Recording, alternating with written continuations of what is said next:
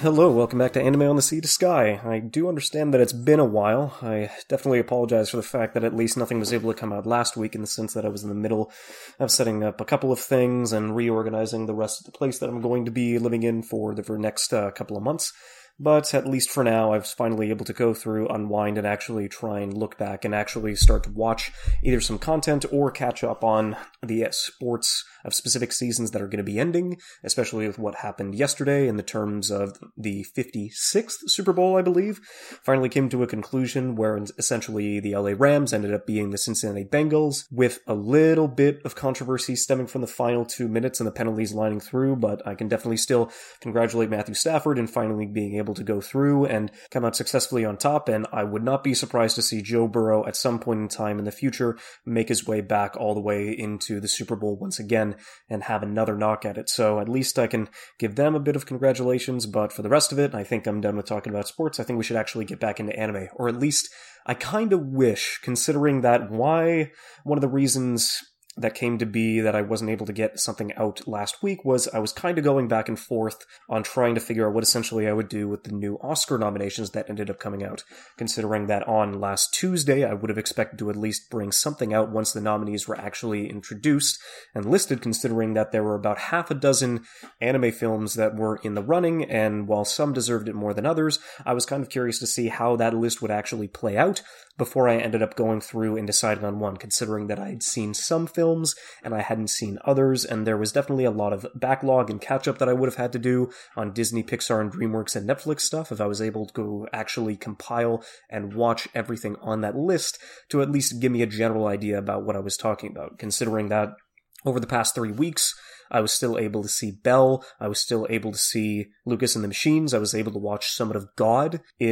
A lot of it was actually able to go through, but at least I can guarantee that I'll fast forward that episode and put that Oscar-nominated series out next week, just so I can at least keep things out on the straight and narrow, and at least kind of keep the routine going to at least get at least get 2 episodes out every 2 weeks or so. And to at least get back to the episode every 2-week format. So at least to that reign, not really much ended up happening news-wise over the past couple of weeks, considering that the majority of it has gone through. The final anime to finally make its debut for the winter 2022 season ended up being Ryman's Club. And so that's all about badminton and salarymen, and it's kind of been interesting since I've been getting back into badminton myself, on top of the fact that one of the Switch games that got announced for Direct was the essentially the follow-up to Wii Sports Resort. I'm completely blanking on what essentially the new title was, but all I do know is that that also has badminton, so I won't be surprised if I end up picking that up just on the sole case for me to not only get back into bowling, but do a couple of things in terms of sword fighting, kendo, bit of volleyball, bit of ping pong, but also, now that badminton's been involved, it's going to be, a little more interesting. Gives me another something to do in the meantime. But then at least announcement-wise, we finally ended up getting a release date, or a North American release date, for the Jujutsu Kaisen Zero film. And I'm honestly glad to be proven right at this point in time, considering that for something that is as big and as influential and popular as the first season of Jujutsu Kaisen was, I wouldn't be surprised that it would take, about 4 to 5 months to at least go through and get that fast-tracked as quickly as possible to the larger worldwide audience, considering how big of a hit it was not only in Japan, but worldwide. So it's going to come at some point in time afterwards to the UK, Ireland, Australia, New Zealand, and France, but all the additional territories are going to be announced at a later date, whereas the English dub as well as the English sub version is going to be coming out in North American theaters, or in this case just US and Canada, on March 18th. So I'm not necessarily going to be surprised at how well this is going to do, considering how much it was able to accomplish in those short 25 episodes, but I'm really curious to see how hyped that is, considering that tickets will go on pre-sale for February 25th, which at this point in time is less than 2 weeks away, so if that's a bit of a priority for you, then I would definitely recommend getting the jump start on the rest of the crowd, as considering how big shonen adaptation films have been going over the past 5 years, I wouldn't be surprised if this would all get snatched up immediately on opening day. So, if that's a priority of yours, then definitely get the jump on it, because those guys will go fast. And then in terms of me not really having much of a relationship to just One Piece in general, although the fact that it's still as big as it is comparatively, and how long that Oda has been able to run this for as much as he possibly could, we finally ended up getting a tweet signifying that the filming of the live-action Netflix adaptation of One Piece has finally begun and is now further into its production schedule. So I'm really curious to see how this is going to go, considering that this is a Hollywood live-action series instead of one that's being taken place inside of Japan, although I don't necessarily think that matters, because whenever it comes to live-action anime or manga adaptations, unless it is incredibly, I think I've just spouted this several times before, unless it is not outwardly saying that it is an anime or manga adaptation as much as Edge of Tomorrow was, if it is something that is directly referencing and definitely pointing out that we are doing a live action adaptation of this property, then there's not really much that can be positively said about anything relating to that. So it's kind of like, good on him. I really hope it actually follows through and becomes a success, because we've been waiting for a live action adaptation to at least find some semblance of not only quality, but respect and callbacks to the people that have been making this property such a mainstay in the anime sphere in of itself. Because, at least for me in particular, I've seen a handful of One Piece episodes. I haven't necessarily jumped into the manga just yet. I do know that at least we are finally over 20 years have passed, and the fact that we are at least, 2/3 to 30 to 3/4 of the way there, as Oda has said before. So, I mean, at some point in time we'll be able to go and have an opportunity to see this, I honestly don't know, is it a film? No, it's a series, sorry. So at some point in time this live-action series will come to be on Netflix, but if there is ever any time that I'm ever going to get into the One Piece story and the world, it's probably going to be in manga form, and I'm not probably going to jump into this manga series as a whole until we have a specific end goal in mind. There is one, of course, but until I hear it's like, hey, guess what? We're ending the final arc. We have only 10% of the way to go, and it'll probably be done within the year. I think that's probably going to be the time when I finally end up jumping into the One Piece manga, where I understand that it has over 1,000 chapters and 1,000 episodes concurrently running. Honestly, if I ever did get into One Piece, I think my formula and my strategy would be to read it over watching it, but if there is a specific fight, or if there is a specific arc where there are some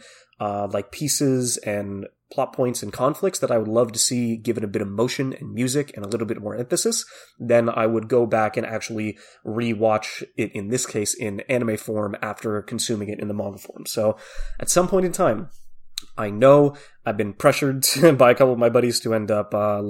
giving the show a shot, but at this point in time I will wait. Honestly, it might be around the time that this live-action series finally comes through that we'll get an idea on how far along the story we are, and if we are in the final lap, in the final sprint, but I don't know.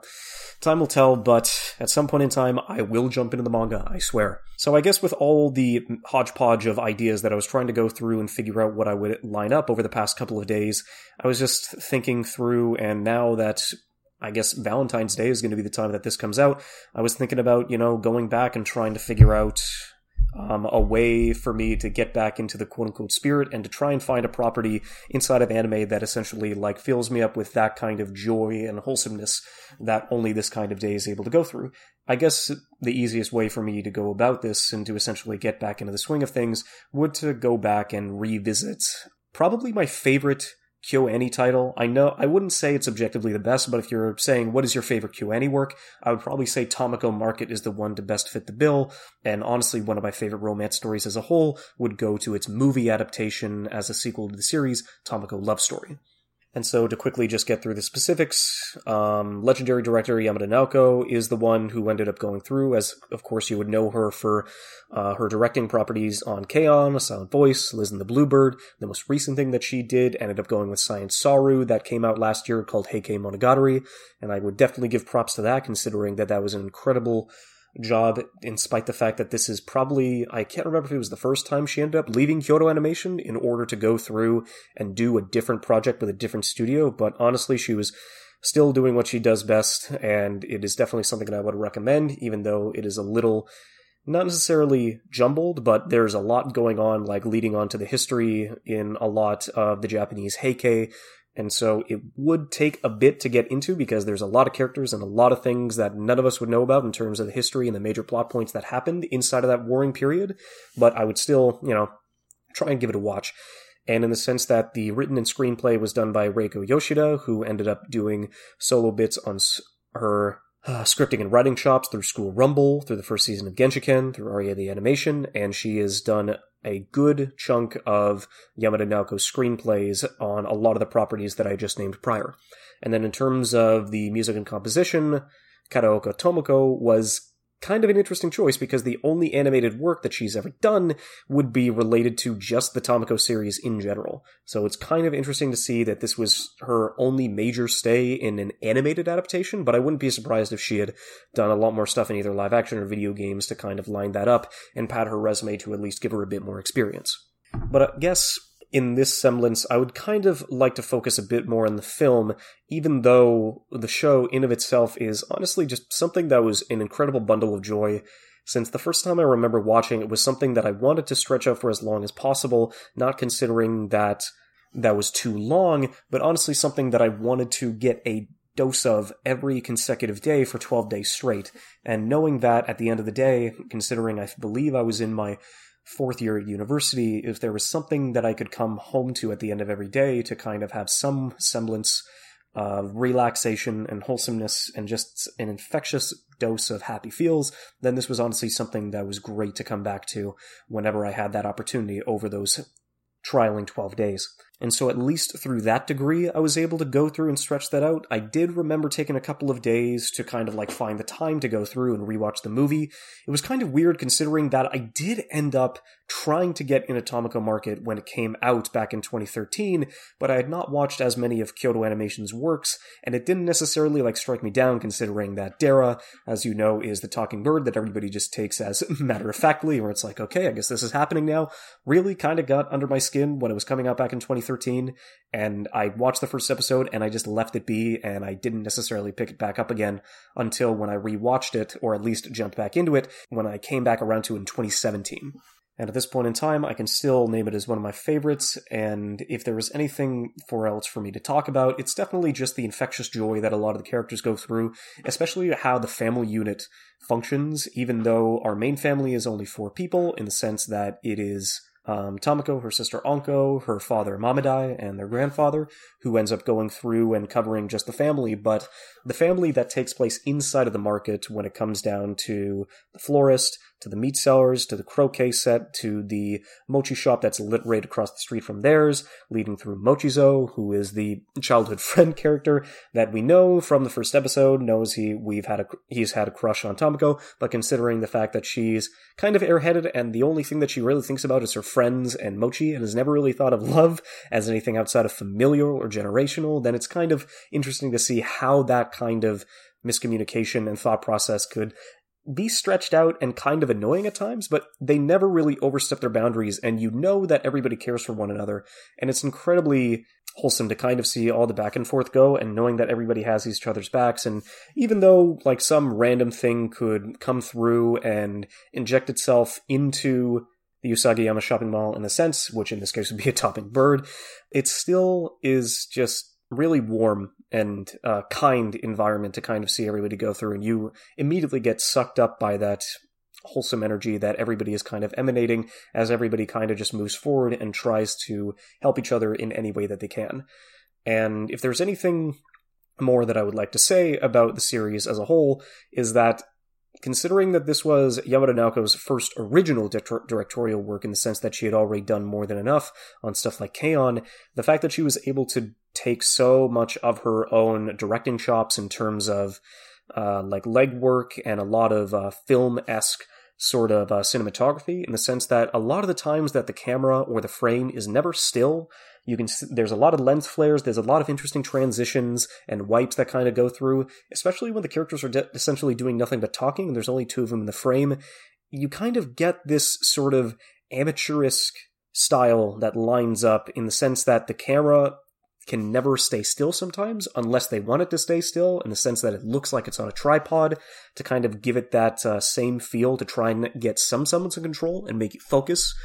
specifically on what's happening between characters, whether it's conflict, whether it's, a little bit of a misunderstanding, where even those sound incredibly annoying to deal with, the ones that they essentially go through and try and clear up over the course of these couple of episodes are definitely things that never come across and waste too much of your time, considering that the relationships between all the characters is the reason why you come here to enjoy it in the first place. So even though it is short in the sense that it's 12 episodes, it never wastes a single moment of that time to kind of bring it into its world and kind of get you invested in the characters that go through and try and go day by day inside of this calm little tiny shopping market. On top of the fact that one of my favorite parts about the directing style, or at least the script writing style in this case, is how a lot of the outer episodes mirror each other, or at least mirror the conflicts and the characters that are prioritized in those specific episodes, where at least episodes 5 through 8 are kind of like a mishmash and a hodgepodge between Choi and Dara coming in from the islands, and Mochizo and Kana, who try and kind of like make their own way and get themselves into the story to try and, get a bit, because even though Kana is probably like one of my favorite girls, she honestly just doesn't get enough screen time or enough moments in comparison to the rest of the crew, even though she is an architect, and architects and engineers kind of go hand in hand, so I kind of wish that she would be able to get a little bit more, but she has an infectious deadpan energy whenever she's on screen, so I really enjoyed her.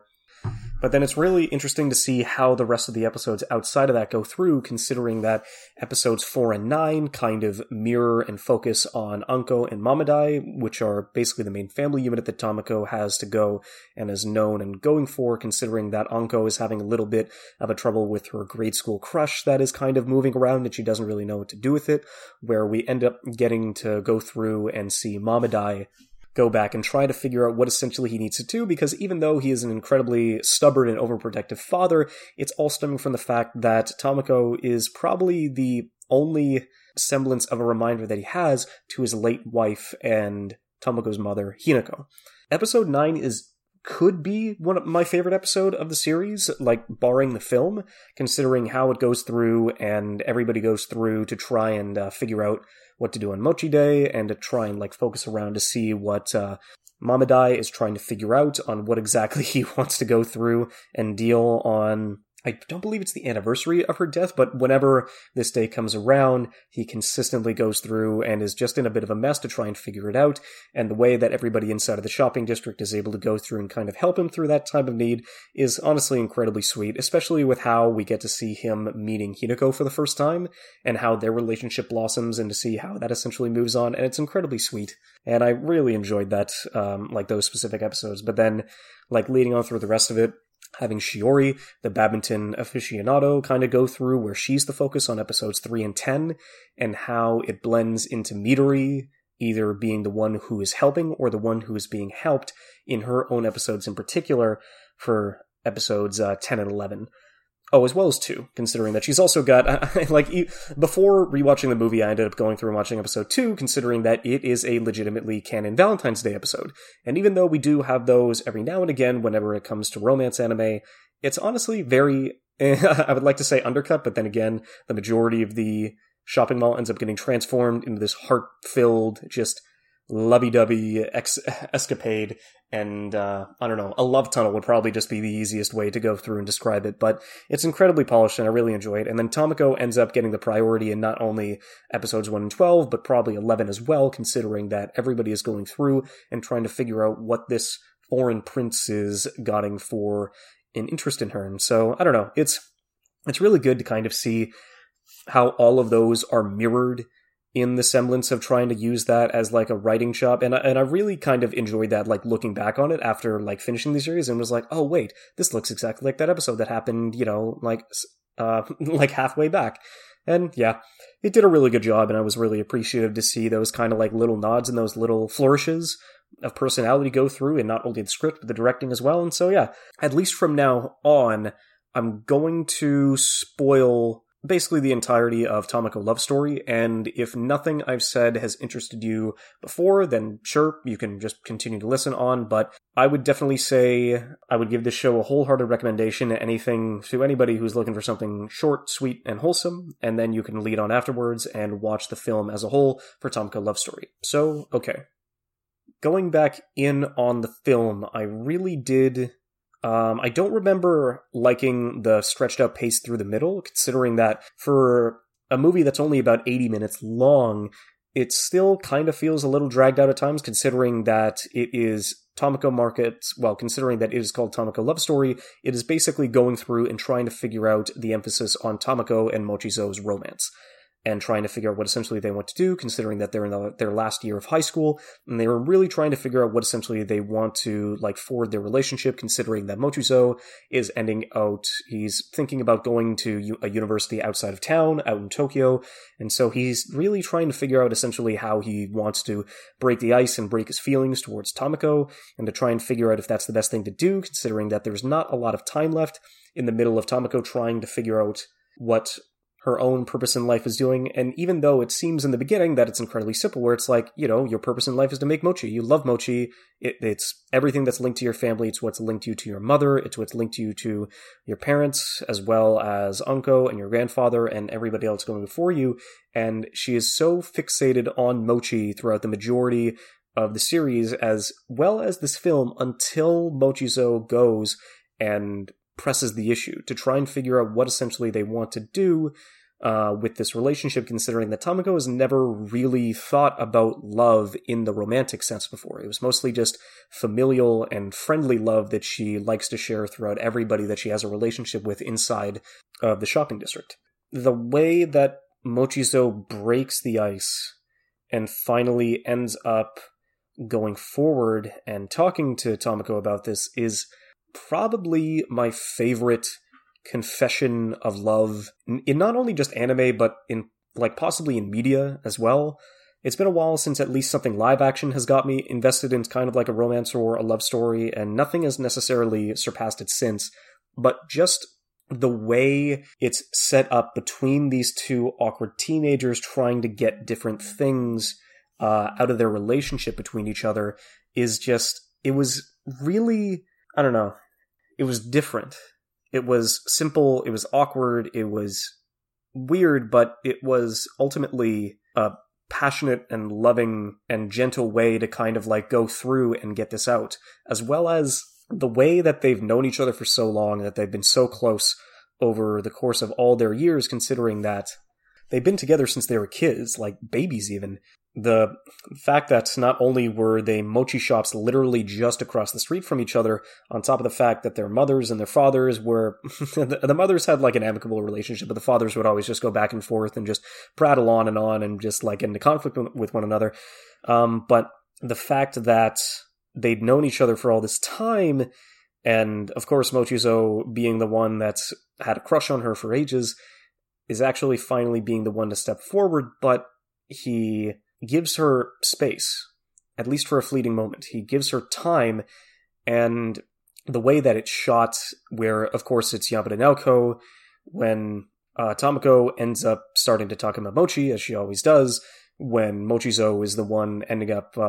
trying to build himself up to do this confession, and the camera is shaky, it's going out of focus, it's trying to figure out a good lens and a good focus, like over through the reflective light coming off of the river that the two of them are standing on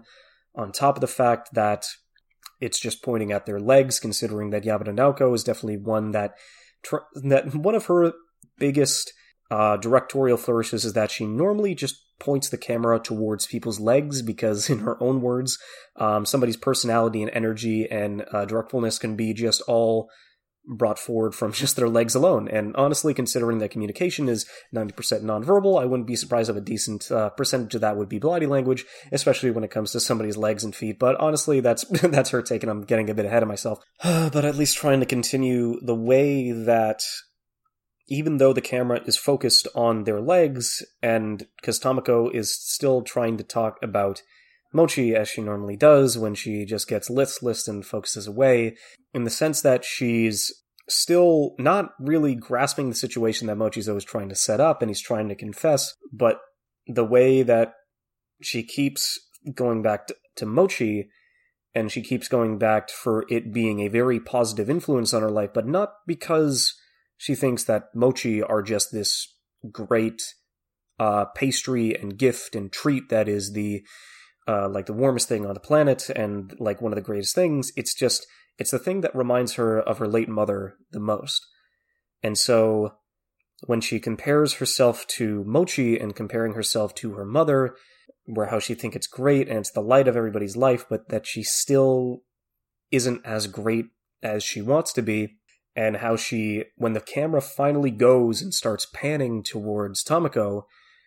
and she starts talking about the mochi in the sense that it is soft, it is kind, it's cheerful, and that it warms you up. And in the middle of all of this, you're getting flashbacks from Tomoko's childlike perspective and point of view of her mother, and Mochizo immediately, he doesn't have to say a word, but he realizes that Tomoko in that moment is also talking about her mother. And in a way, from there, the camera finally does a flashback, but instead of it being from the perspective of Tomoko, it's from the perspective of Mochizo. And how Tomoko's mother ends up trying to call him over to help Tomoko because she's sad and she's lonely and she's hurt. And the fact that they don't even have to say a word to each other, and the fact that that they're thinking about the exact same thing,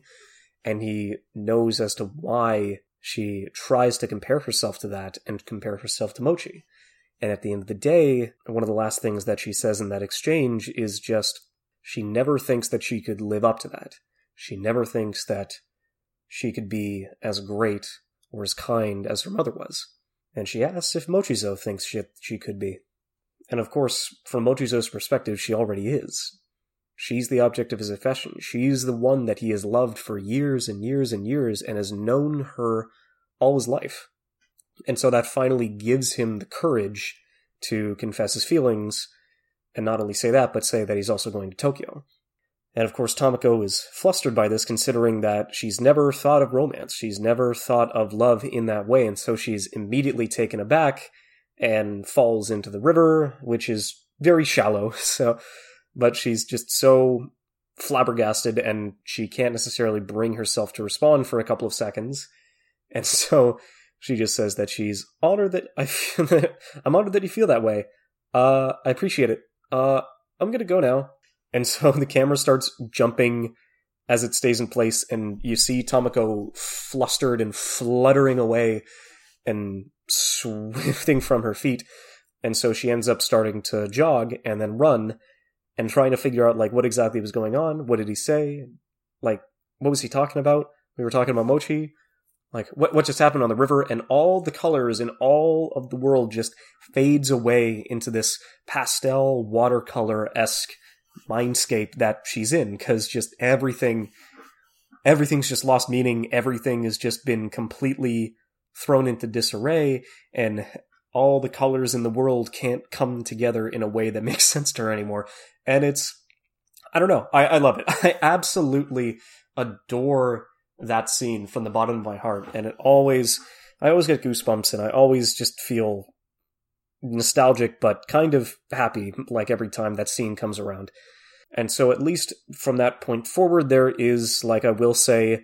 we get the confession, but it's only a half hour into the film, and so the rest of the film is essentially both of the characters coming to terms with how that makes each other feel, and if they can even make it work, if Mochizo is going to end up going to Tokyo, which is another city over, and to try and figure out if they can, still keep it going, and to even process it.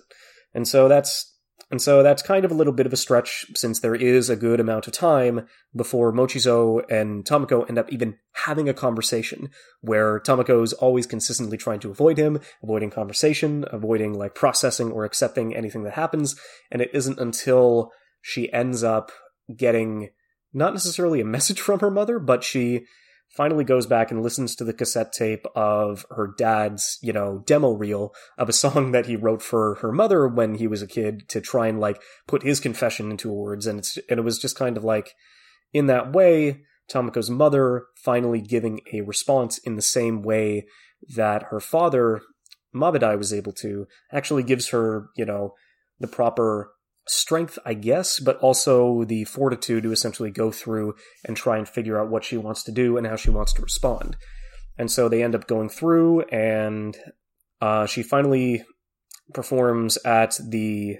music marching festival that they were going through, and they were practicing throughout the entirety of the film. And after the entirety of the film of her not being able to catch the baton, in the sense that she's never able to find her center of gravity, and she was never able to find a way to properly catch and receive all the feelings that she has been accruing over the past set of the movie. She's finally able to catch it for the first time at the end of the performance, which was kind of hilarious because in the middle of the performance, everybody else is just kind of like freezing to be like, oh my god, she actually caught it. and it was kind of nice. And I do kind of like gotta call my heart out to Midori, considering that she's another girl that has been a friend of Tomoko, not as long, but for just as long as she's been around the market, and she's never really been able to properly confess her feelings, considering that she's always had this affection and this crush on Tomoko, and you see that realized in the second episode of the series, and the fact that she can't really give Tomoko the same thing that Mochizo is able to give to her definitely kind of eats away at her inside, and even though she pushes Mochizo in a way to finally go through and confess halfway through the movie, she can't really bring herself to accept the fact that she's essentially lost what was never really a contest, but just she finally accepts the fact that Tomoko will never feel the same way about her that she does, and she goes through and once again first pushing Mochizo halfway through the film to confess. She ends up pushing Tomoko at the end of the film to go through and give Mochizo a proper response. And so I definitely appreciate the lengths that she was able to go through, even though she is going to be around her friends and she will go to university, but she'll be a little closer. She'll still be, in a sense, away for an amount of time, and she kind of wanted to get something through and something across, but I don't know. I definitely appreciate that, at least at the end of the day, she was able to go through and try, and like every other character inside of the series, you kind of hope for the best for them, you hope for their happiness to be found, and you really hope that at the end of the day, they'll all be able to go through and figure out what they want to do, and how their relationships will go, and how they're going to be able to move forward into the next day. And you kind of hope that they're all able to find their own romance in the same way that Tomoko and Mochizo has. Because at the end of the day, everybody loves somebody. And if there's anything to take away from that series... So yeah, kind of apologize that this is a short one, even though it's been about 3 weeks. I'm going to get my thoughts on the Academy-nominated ones out the week after, and then I've got a couple of ideas like leading forward afterwards to kind of like get that through, and I'll get myself back on the regular schedule, considering that now I'm fully moved in. Now I have a good idea about what the community centers have to offer, and now that a lot of my buddies are finally back from vacation, I'll be able to go through and get a couple of ideas bouncing off that and to kind of move forward and see what I can make those out to be. So, anyways, yeah. Happy Valentine's Day. Cheers.